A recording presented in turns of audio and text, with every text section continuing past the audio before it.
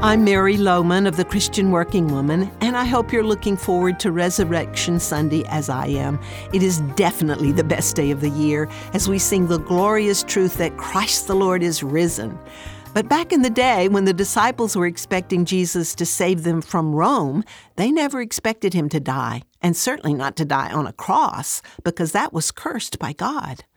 But it was totally necessary for Jesus to die if any of us could be forgiven.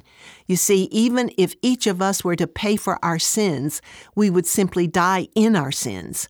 We would pay the price, death, but there would be no redemption. Jesus paid the price for our sins. Because he was the perfect Son of God, he was qualified to die for our sins because he did not have to die for his own sins. He took our sins on himself and paid the price we could never pay so that those sins could be forgiven and we could have access to God through Jesus and his sacrifice. Furthermore, the payment for sin had to come through the shedding of blood. Hebrews 9:22 tells us, in fact, the law requires that nearly everything be cleansed with blood, and without the shedding of blood, there is no forgiveness. So the death that Jesus died had to be one where his blood was shed. It could not be a bloodless death. The cross was God's choice for the death of his Son, the shameful cross, because in that way his blood was shed and Jesus took that curse that we deserved and paid the penalty we owed.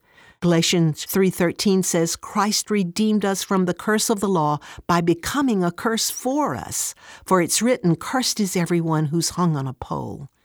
The good news is that even though the wages of sin is death, the gift of God is eternal life in Christ Jesus our Lord. So as we approach the most important date in the Christian calendar, the day we remember the resurrection of our Lord, it's a good time for us to get a renewed and deeper understanding of why Jesus died and why he died on a cross.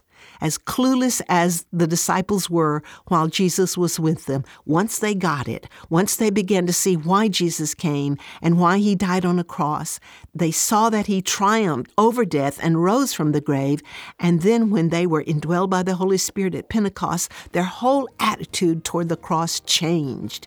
Their hopes were dramatically restored, and they had unshakable faith in their crucified, risen Messiah. Oh, what a celebration. I look forward to this Sunday as I know you do. If you would like us to pray for you, we're always glad to do that. Just contact us through our website at christianworkingwoman.org.